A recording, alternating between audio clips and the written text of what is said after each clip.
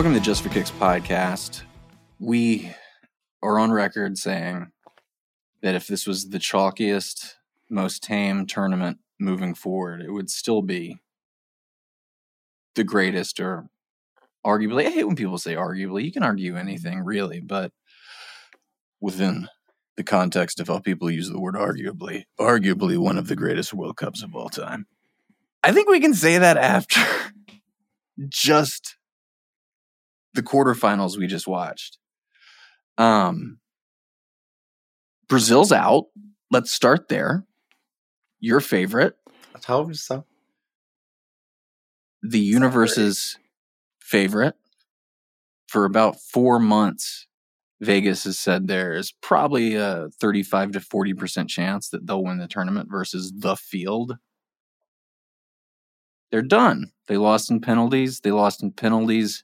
30 minutes after Neymar delivered the goal that would tie Pelé for all-time Brazil goal scorer. He did it in the most important moment of his life as a player of the game. I mean, we thought we were on chapter 3, and then the book got set on fire by the team that Mike told us 72 hours ago would do it. This year's Italy, Croatia. I'm going to go to Steve before Mike demystifies all of this, because it's inexplicable. I'm sure if I listened to what you said on that podcast again right now, it would equal parts trigger and amaze me. But Steve, Brazil losing in this quarterfinal, what does this say to the footballing world about Europe? About, hell, even Argentina's chances? We'll get to Argentina, Netherlands, which is top 20 World Cup matches ever. That also happened today. I'm calling it top 20 World Cup matches ever. I think you're being very conservative there. Okay. Europe's dominance continues. Brazil out in the quarters 3 out of 4 years. I know Germany's having similar problems, but other European nations are picking it up despite their slack. What does it say about where we are? As far as the Brazil micro, back to the drawing board for them, I guess. It's going to now be tied for their longest drought ever, and they're the kings of the game. They have not beaten a European team in a knockout since 2002. They're 0-5. So far, probably the most impressive team in the tournament, and they got their humble pie at a very inopportune time. Incredible credit to Croatia. They were able to just kind of stick to their game and stay in there long enough to make the end game. And then, per usual, Croatia finds a way. I just want to point out, and again, this is something that didn't really occur to me in real time, but just rewatching it again before doing this podcast. Allison saves that shot 400 out of 400 times if it's not deflected. Absolutely. And Marquinhos is also the person who missed the penalty by 2 inches. I mean, you want to talk about sliding doors. I mean, you want to talk about being unlucky. Brazil's the most popular team in all of sport. And we just saw everybody's favorite or second favorite team that isn't in Argentina get about as unlucky as you can get. But Mike, regardless of that, most people probably peg this to be not something that could be affected by such narrow margins. How'd you see it coming? I mean, if you just look back at the game, you just got to stay in it. You just got to make sure that it doesn't get away from you. And Croatia pressed really well. They possessed in the mid. They have a really strong midfield 3 in Kovacic, Brozovic, and obviously Modric. So they held the ball really well. It was dead even on possession. Brazil had way more shots, and they had to weather the storm. So I think that it's, shout out to their keeper, Livakovic. He was incredible. So that's the thing. You just stay in the game, from a few different factors. And I just felt like Croatia would be up for the task, man. They've got a very mature squad. And did they get a little bit lucky at times? Yeah, absolutely. That's kind of the nature of the tournament. And Brazil, they needed to get a several goal lead early to win that game. And when Croatia stifled them is when they started to question themselves, and then they started going for it. The doubt started growing. I just feel like the maturity really showed in this game of Croatia. That's what shined through. That's what made me make my pick for them to win this game. Well, and they're a pig in mud in this kind of match. Yes. Oh, yeah. Yes. Steve, what was your immediate emotional reaction to watching Neymar deliver that goal to tie Pele with that much on the line? It was vintage Neymar, vintage Brazil. I certainly thought that was the goal to seal it. It seemed perfectly poetic and perfectly scripted for, like, you know, that sends them to the semifinal. Messi plays later today. We all get to go lay our heads on our pillows softly and wait till Tuesday. And, well, Neymar and a bunch of other attackers seemed to have different ideas in the 118th minute or whatever it was. And if it had ended that way, it would have been one of the greatest matches ever. We also had Argentina play the Netherlands. I don't even know how to characterize what we saw because the Netherlands did the most anti-Dutch thing we've ever seen from a execution standpoint. From a theoretical standpoint, not so much. They stayed true to form. But they just, like Mike said, needed to be anti-football. And it took quite a bit to break them down, but we did see an amazing assist from Lionel Messi. I'm a critic of Messi in clutch moments. I have been for a very, very long time. I thought that to do something of that level on that stage is mind-numbing. I mean, it was wizardry. It was... this is Messi's World Cup, man. He certainly had a lot of practice in that role at PSG, and it showed. But, well, you guys just reflect on that moment, because it just was one of those moments where Messi reminds us that nobody else can do what he does. And then we realize he could just as easily have been on the other end and delivered a much sexier finish. So I was watching the game up until this point, thinking to myself, Messi hasn't really gotten a kick for about 20 to 25 minutes. But famously, Messi barely participates in the first 5 to 10 minutes of the game. And everyone who knows much more than me about soccer always talks about how well he does walking around, feeling out a defense, feeling out their patterns, and how they approach him when he hits different pockets. So, again, he hasn't gotten a kick for about 25 minutes. I'm thinking to myself, I don't think the Dutch are marking him out of the game. I think he's about ready to pop. And then suddenly he picks the ball up, and Nathan Ake slides out, and he puts him on skates. And then I'll let y'all guess where the pass went through. It was Nathan Ake's channel, as if Messi had been thinking about this for half an hour. I don't have words. It was just Messi. We've seen it before. It was just Messi. Messi did not score again, except for a penalty kick. We had Messi deliver an amazing penalty kick, freeze the keeper, put it the other direction, and just stand as the anointed one in the center of the stage. It was beauty. The rest of the match was a little uglier than that moment. We had a pitch invader, and that was about the sixth craziest thing that was going on. Things boiled over when Nathan Ake was cleared out. Maybe Paredes was fatigued and just mistimed the tackle. I don't know. I'll give him the benefit of the doubt. Maybe he mishit the ball directly at the Dutch bench that's normally cleared 500 yards in the stands. I don't know, but I want to give him the benefit of the doubt. But a fight ensued, and it was unlike anything that I've seen spill over in what's a physical altercation that you've seen that is comparable to this in an English Premier League match this year and a La Liga match this year? And these tensions were tough. Any Clasico in the aughts.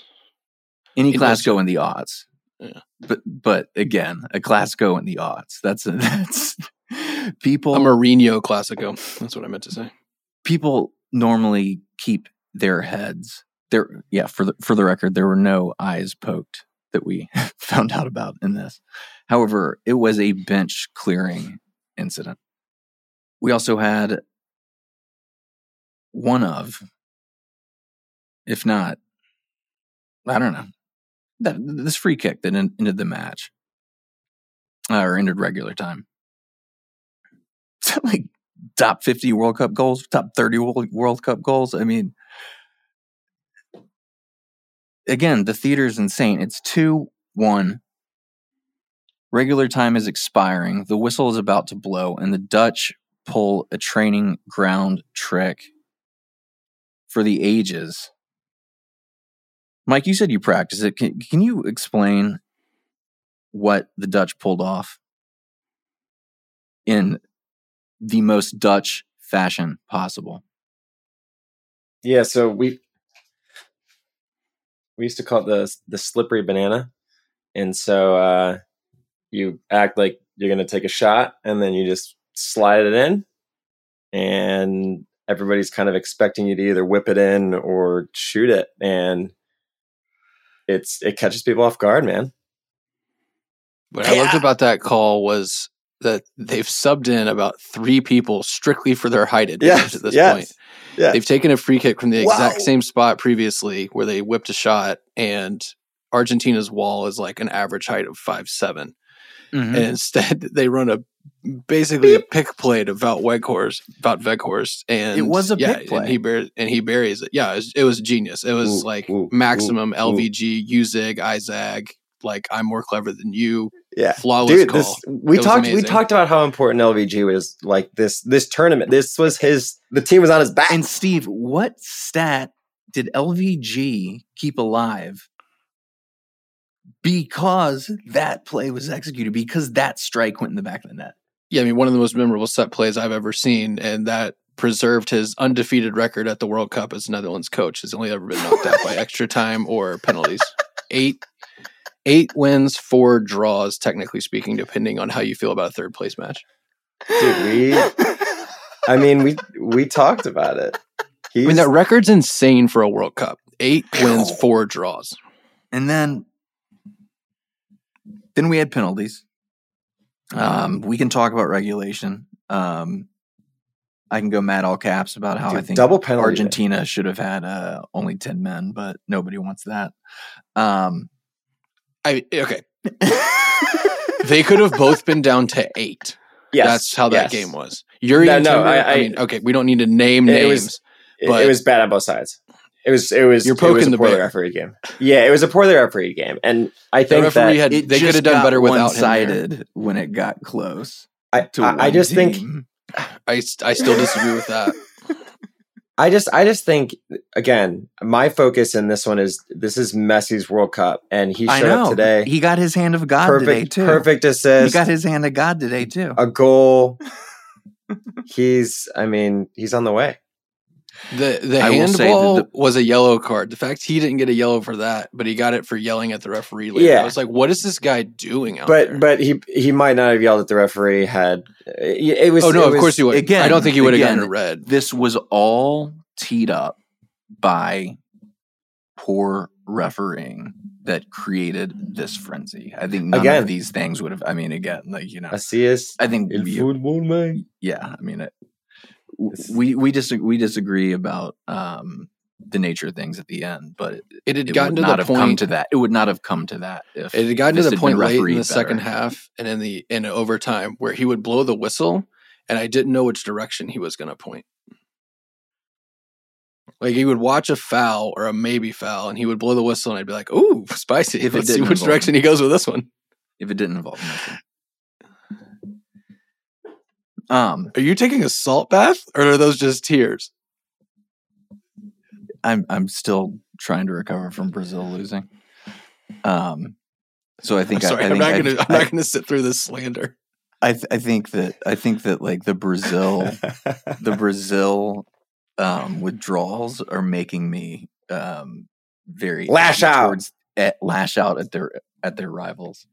Don't be a playa hater. Listen, I just today we saw the best moment of Neymar's career, and I think we saw the best moment of Messi's career. And which moment? The penalty make in regulation. See, I would argue I thought the assist.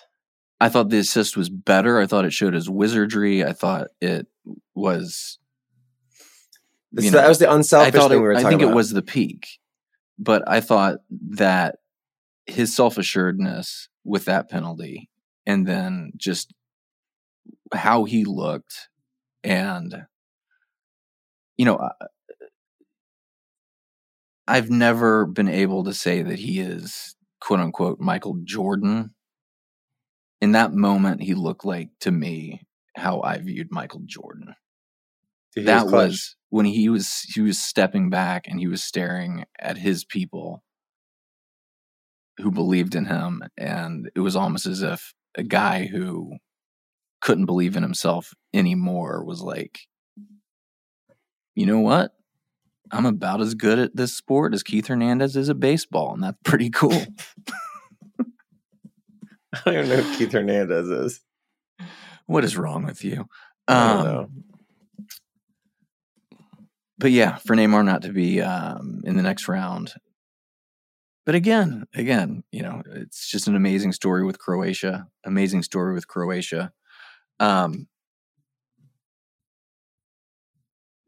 I want to bring this up right now before we forget. Before these odds change, a team that's already in the semis, I'm just pointing that out. I know that's did my research to figure that, but a team that's already in the semis, meaning they don't have to beat either Morocco, Portugal, England, or France to get to the World Cup final, which then they would have to win for this bet to hit, is it plus 925? It ain't right.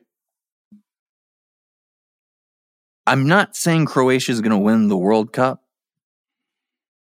I'm just telling you there are value bets, and then there's that. Mike, am I off base here? No, I mean, I'm fortunate that I have a Croatia plus 4,500 bet in from a little bit ago. You catch a bad line, you take it. They're anywhere from plus 925 to, like you said, to 9 plus even 950 on some books. And Argentina is, again, it feels like destiny. I don't know if everybody's like Croatia, kind of assuming, but at that, like, you might as well throw $10 at that. It's. Do you think there's less than a 40% chance that Croatia beats Argentina? I'd say less than a 40% chance. Argentina probably learned from today that they need to keep their foot on the gas, and because when they went up 2, you need to keep pressing, and they kind of sat back a little bit and let the Dutch attack them.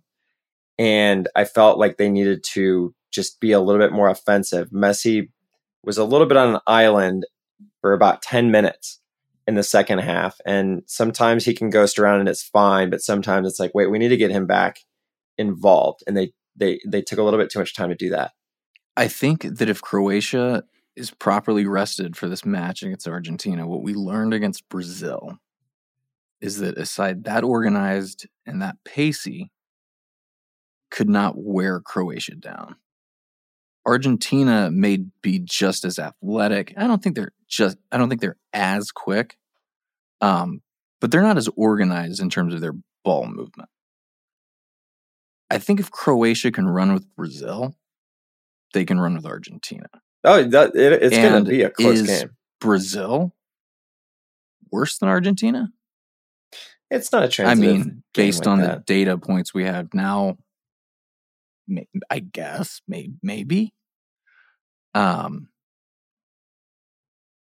think that's a coin flip. Steve, do you think Croatia should be heavy underdogs? I think that line's probably a little bit distant from where I would put it. Certainly, their odds to win the World Cup, they're going to be in the Final Four. I think that's suggesting less than a 10% chance. I think Croatia's got every chance to win the game against Argentina and take it to the final. If they can beat Brazil, they can beat anybody. Yeah. Not that we didn't know that. I mean, they made the last World Cup final and they're doing it again. So they made the last World Cup final, and France played one of the better games of their tournament, other than N'Golo Kante having to exit in the 59th minute because he had diarrhea. Dude, it'll put a good man down. We all know. They held on. The ghost of Claude came down, and they held on. Let's shift our focus to tomorrow, and then we'll circle back around and see if we have any final thoughts on two of the greatest matches ever played. Never mind the stage. I mean, it was just a batty day. Batty. We'll start with Morocco and Portugal. They can't both go to penalties tomorrow. I can't do that again. I think Morocco is going to blow them out. No, I'm kidding. I love that call. I'm kidding. First off, do you think Ronaldo starts? Nah, I mean, if they want to win now. Honestly, do you think he starts? I don't have any lines that I want to take in this game, because if he does start for whatever reason, no, I don't think they could care lose. about these conditionals. Do you think he starts? No. Okay. Steve, do you think he starts? I don't know how you can justify him starting right now. If he starts, they will lose. Who am I? I topped my group with 7 points. I scored 4 goals. I survived the round of 16 by penalty. And I'm playing a team who beat Switzerland in the quarterfinals. So far, Morocco. The only goal I've allowed to this stage is an own goal. And I've got to give away if you don't give it there. Morocco. Or Italy, 2006. We also, both of these teams have one starter from Fiorentina. Who's the Fiorentina? Was that Cameronese? Luca Toni. Luca Toni. He wasn't at Bayern yet? Who scored in the quarterfinal coming up? Luca Toni. Point is, it's Messi's World Cup. We have France and England, but Morocco has history on their side. If you squint closely, it's the Azzurri Lions. You won't even notice a difference.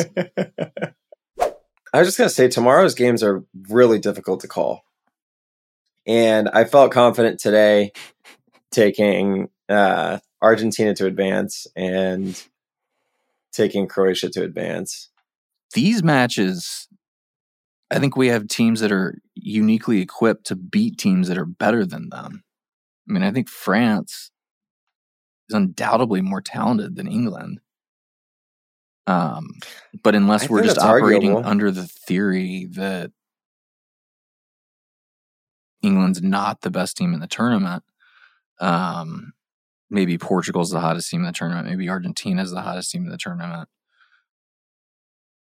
But I still think England's probably the worst matchup for France. Steve, would you agree? I think this is the game that England has been planning for since Gareth Southgate showed up. They always knew. So that sounds like a yes. To win a World Cup or to win a Euro, it was going to go through France. This is their maybe not eternal rival, but certainly closest rival. They share a border with Wales and Scotland, but you get my point.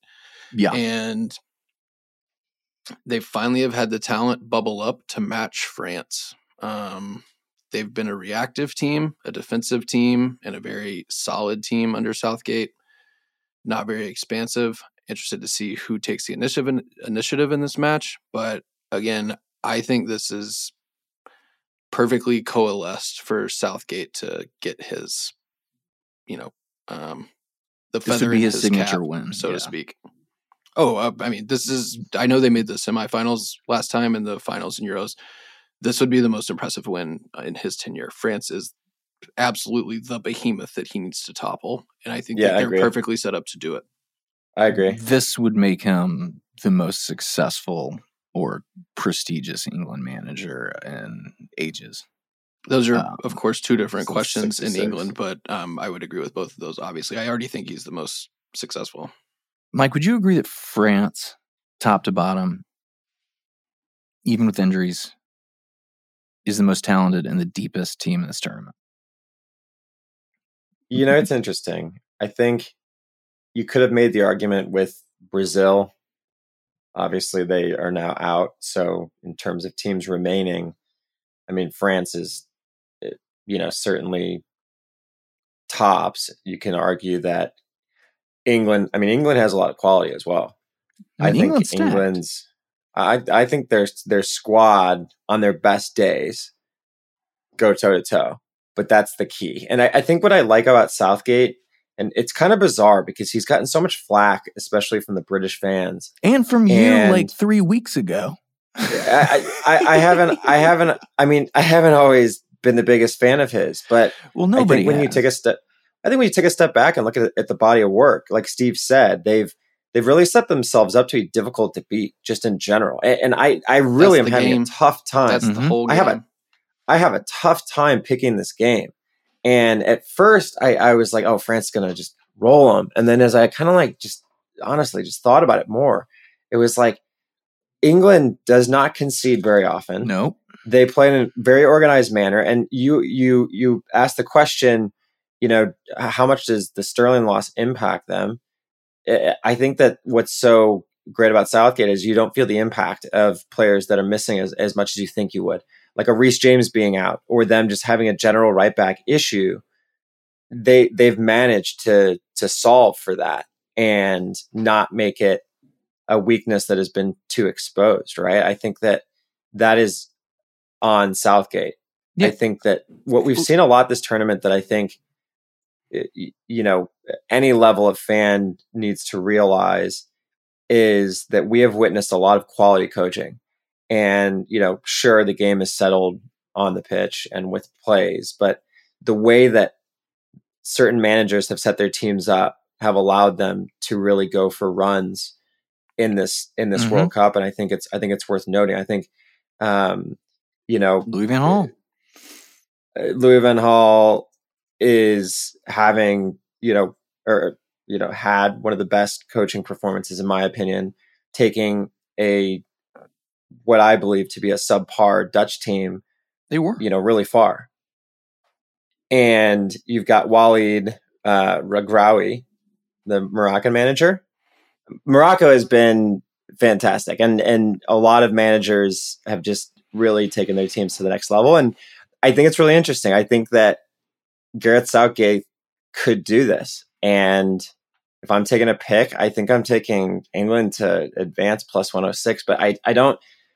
It's that game. This game is going to be amazing. It's a tightrope.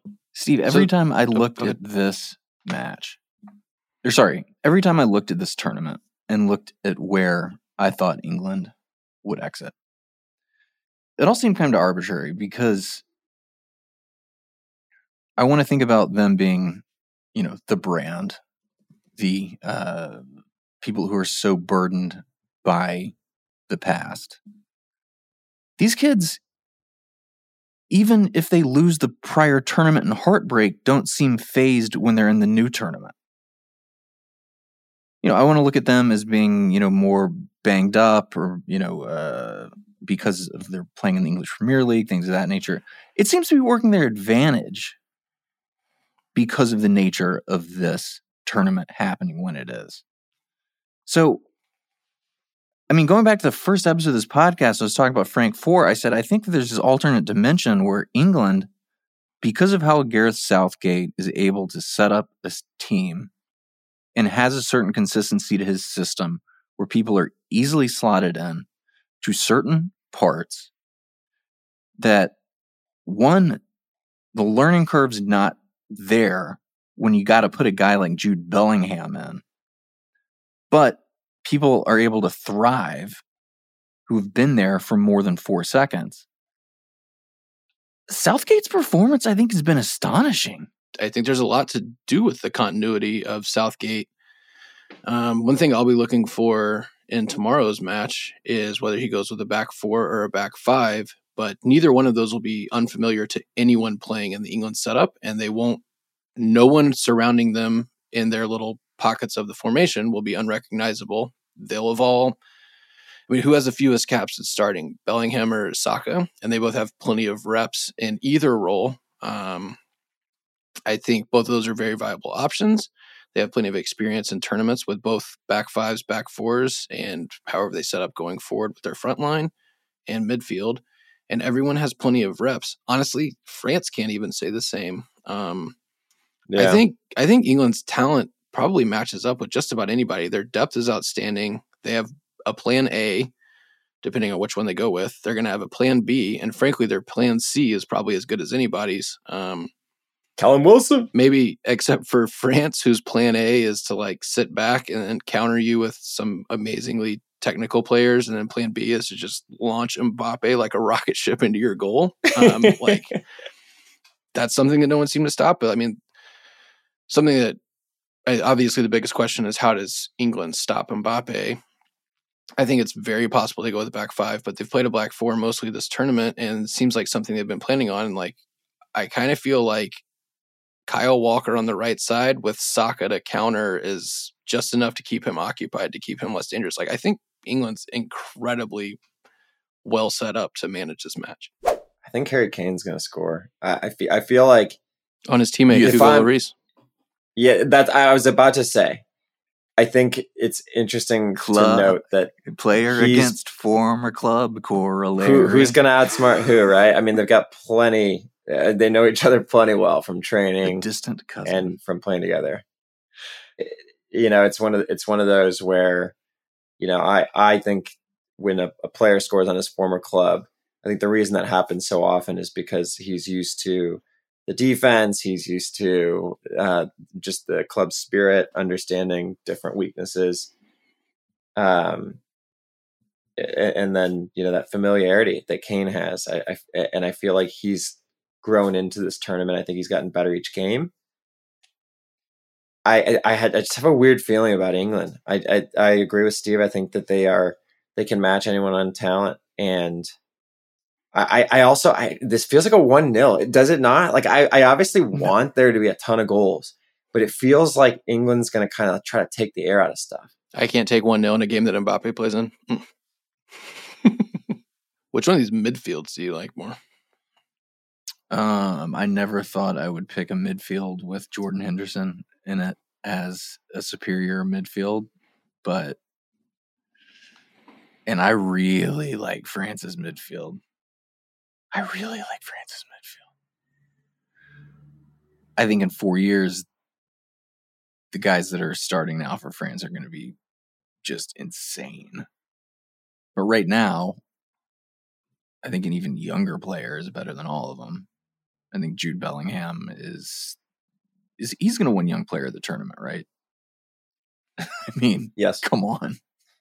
Yeah, especially if they get past France. If they win this, it's going to be Declan Rice, Jude Bellingham, and Jordan Henderson, and I like that midfield more than I like France's young midfield. If I asked you that same question 3 months ago, you'd have been like, silly question, take a lap. Yes. I would have been like Chouamani and Friends. Jude took me by surprise, though.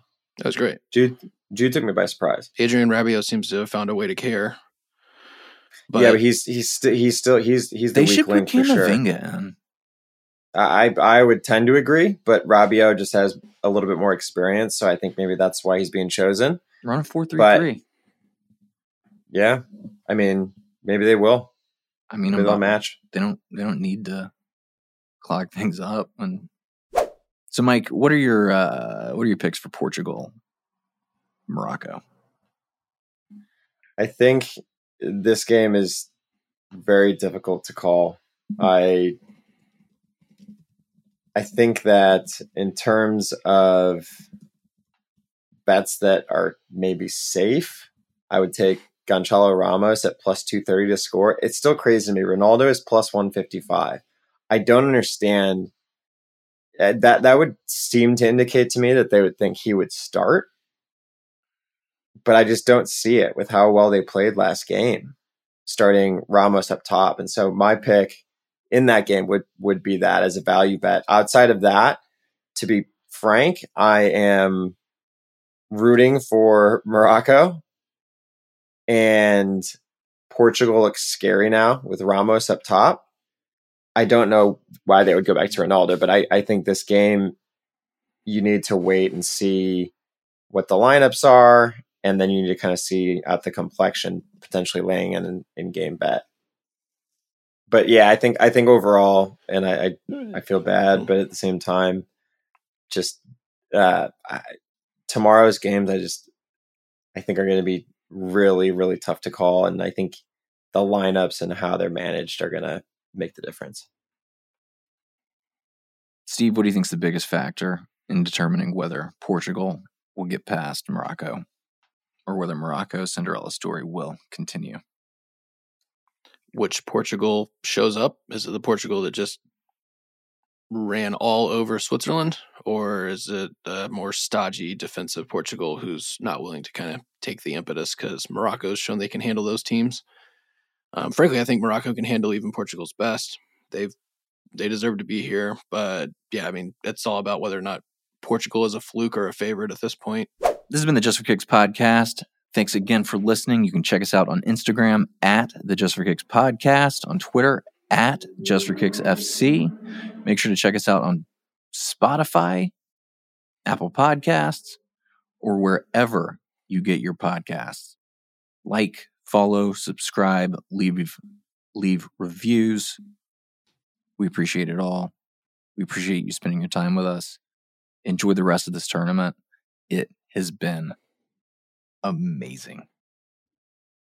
Thanks again for listening. Have a good one.